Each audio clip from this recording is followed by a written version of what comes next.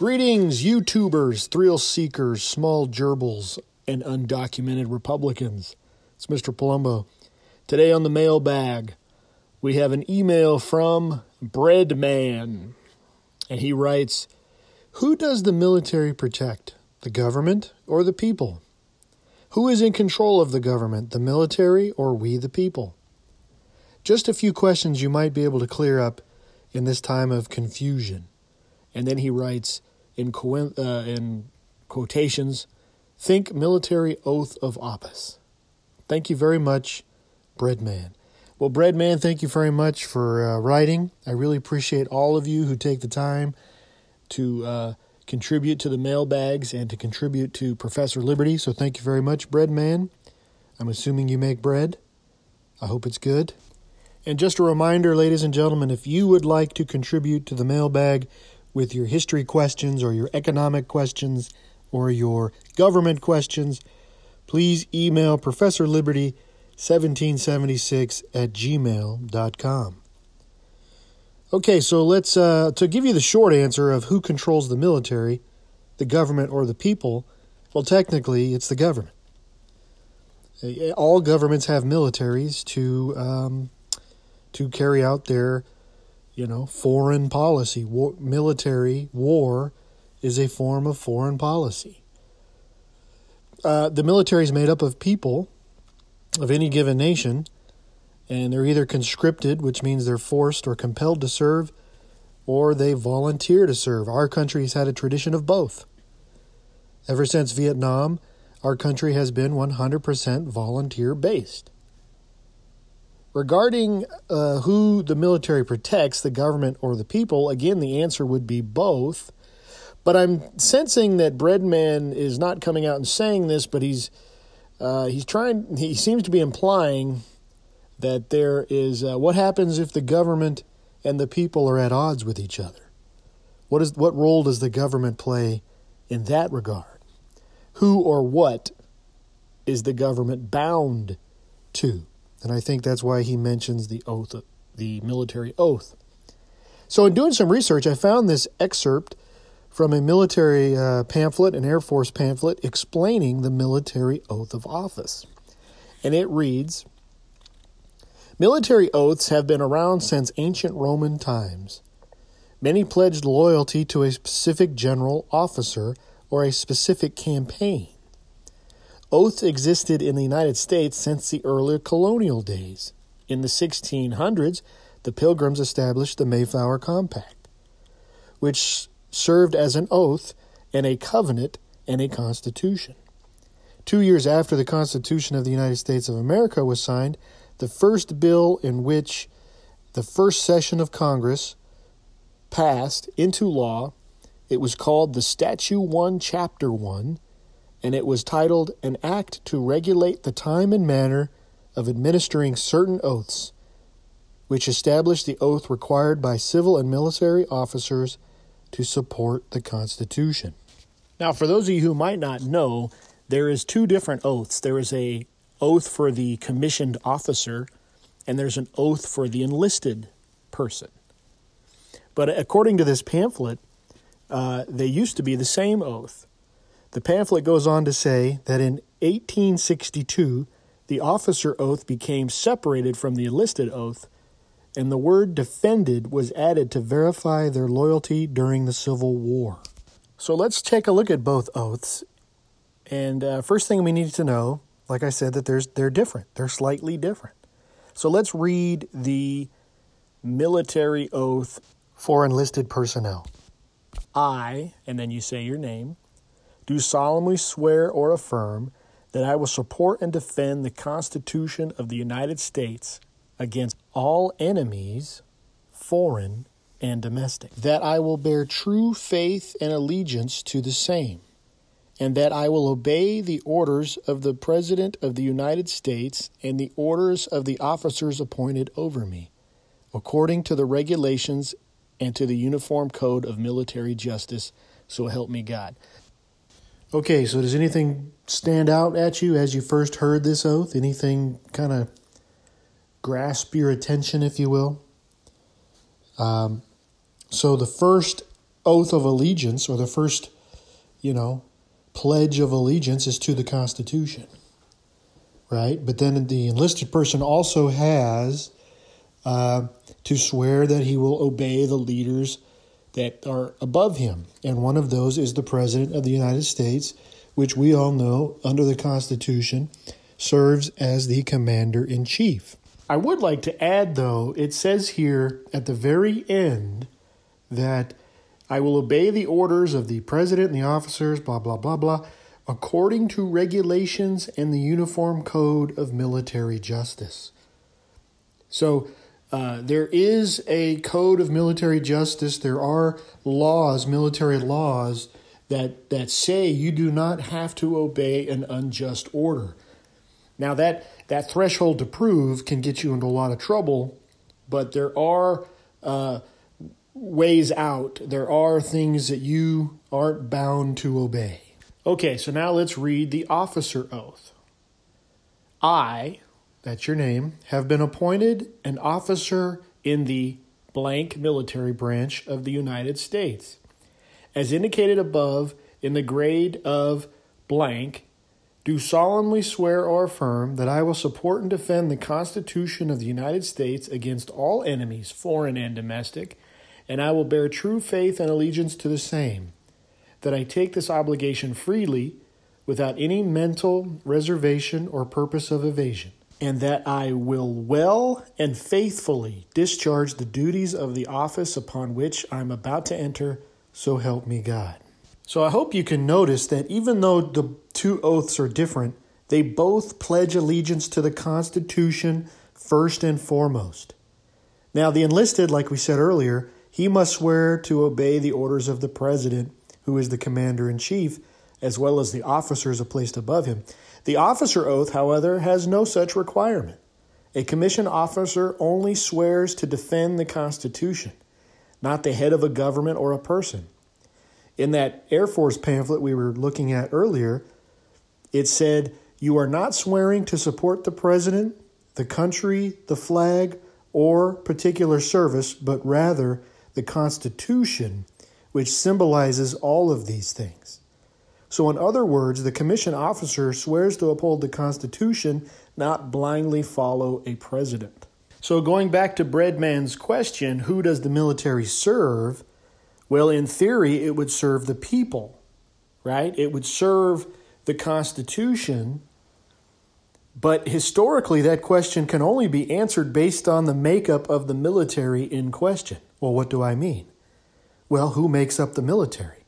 Is it the middle class? Are they volunteers? Are they conscripted? Are they connected to the community that they pledge to protect? All of these elements will tell us whether a military will serve the government or the people if the two become at odds with each other. Hopefully I can explain this and articulate this in a way that you guys will understand.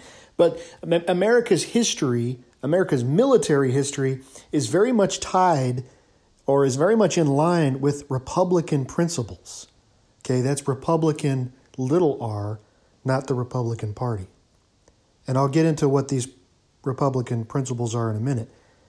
But up until Vietnam, we had a very Republican, idealistic form of the military.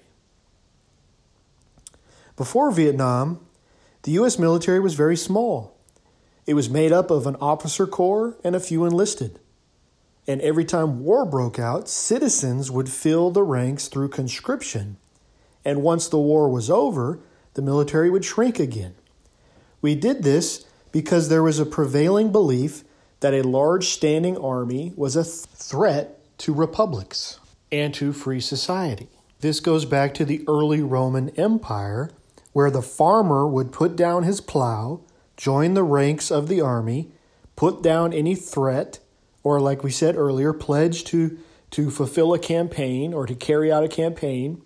And then once the conflict was over and the Roman Republic was saved, he would return back to his plow again. When did Rome become an empire? Well, they had a professional military. The soldiers were not tied to the land. They had their allegiance in the generals, a la Julius Caesar, And there you go. Julius Caesar marched on to Rome and became emperor. And so America has, for most of our history, so we really did a pretty good job. For most of our history, we tried to keep those Republican ideals regarding our military. But, after Vietnam, we got rid of conscription, but we kept a consistently high force, military force, a professional military force. And some of this is because of the Cold War that we can't ignore, right? As the Cold War kept growing, we needed a force. As the arms race kept going with the Soviets, we needed a military force that could match that. And obviously I meant high numbers as far as troops, not high as far as they've been smoking the stuff. Anyway, now I don't want to get too much in the weeds here, and I hope I answered Breadman's question, but there's a couple things about this topic that I could branch off. Here's something interesting and frankly I think is a little disturbing. Only about 1% of the population has served in the military today. So 1% of the U.S. population has served in the military today. Just for a little comparing, during World War II, that percentage was as high as 12%. Since the military is completely voluntary, people can go about their entire lives disconnected to whatever disastrous foreign policy our government has our military involved in. I've got students who were born, raised, and now are in college or in the workforce while the entire war in Afghanistan continues. They don't know anybody that's serving over there. They don't know why we're over there. It does not affect them at all what our military is doing overseas. Meanwhile, we have a small group of folks taking up the mantle of arms and service to the country. I tend to think if more people were involved, there would be a greater connection to the country as a whole, and maybe there would be more involvement and scrutiny of our leaders who are sending our military over to police the world or having us engaged in things that have nothing to do with national security. So where does this leave us with Breadman's question? Technically, the military officers and to some degree the enlisted swear allegiance to the Constitution, not the government. But in the end, it's going to come down to the character of the people serving. In my experience, the vast majority of military folks are American-loving patriots. However, that's not everyone. The military is a great microcosm of the country. If you want to see America, join the military. Everyone's the same. Black, white, Asian, doesn't matter. Christians, atheists, middle class, poor. You're all starting from the bottom and you all have to work together as a team. At least that was my experience when I was in the Navy. But there are rumors and there are stories about when President Obama canning up to 200 officers whom he thought were disloyal to him or that were critical of his policies. So that's 200 officers that he fired, right? For lack of a better term. And now they're talking about today, I just heard on the news on the way home, they're talking about looking for, quote, extremists within the ranks, unquote. Well, what's an extremist? Someone who holds conservative views? Question mark. You can already see the fruit of this because I remember when President Trump was talking about sending troops into cities or sending troops into D.C. to protect it from the riots. Many generals came out and said, we're not going to obey that order, Mr. President. We're not going to occupy a U.S. city. But I haven't heard of any general coming out against Biden's order of National Guard occupying the Capitol almost indefinitely. Where are all the generals now? It seems that the military is changing, and it seems like the left is using the military as its little social experiment guinea pig. With all this focus on social issues and over concerns about diversity, things like making sure a pregnant woman can fly in a jet, instead of worrying about that, why don't they put their efforts into putting the best fighting force possible in the sky, on the land, and on the sea? It seems that leftist ideology is creeping into the military. And what does that mean? What is the military going to look like in 5 or 10 years? Will it continue to be a state-of-the-art fighting force? Will the military uphold the oaths to protect and defend against all enemies, foreign and maybe domestic? I guess we'll have to see. Hopefully our better angels will prevail and we will never have to find out. I will say historically, you can look throughout history when a standing army is not tied to the people or to the land or to the nation, it is nothing more than a ripe fruit ready to be plucked by any tyrant who wishes to take power. Here at Professor Liberty, we seek to educate, inspire, and restore. If you like this podcast, please give me a 5-star rating on Apple Podcasts. If you'd like to contribute to the mailbag, or if you have any questions, comments, and concerns, please email me at professorliberty1776@gmail.com. If you're a homeschooler, or if you're interested in looking at some lessons that I have put together, please go to teacherspayteachers.com. Thank you for listening, and remember, go throughout the land and proclaim liberty.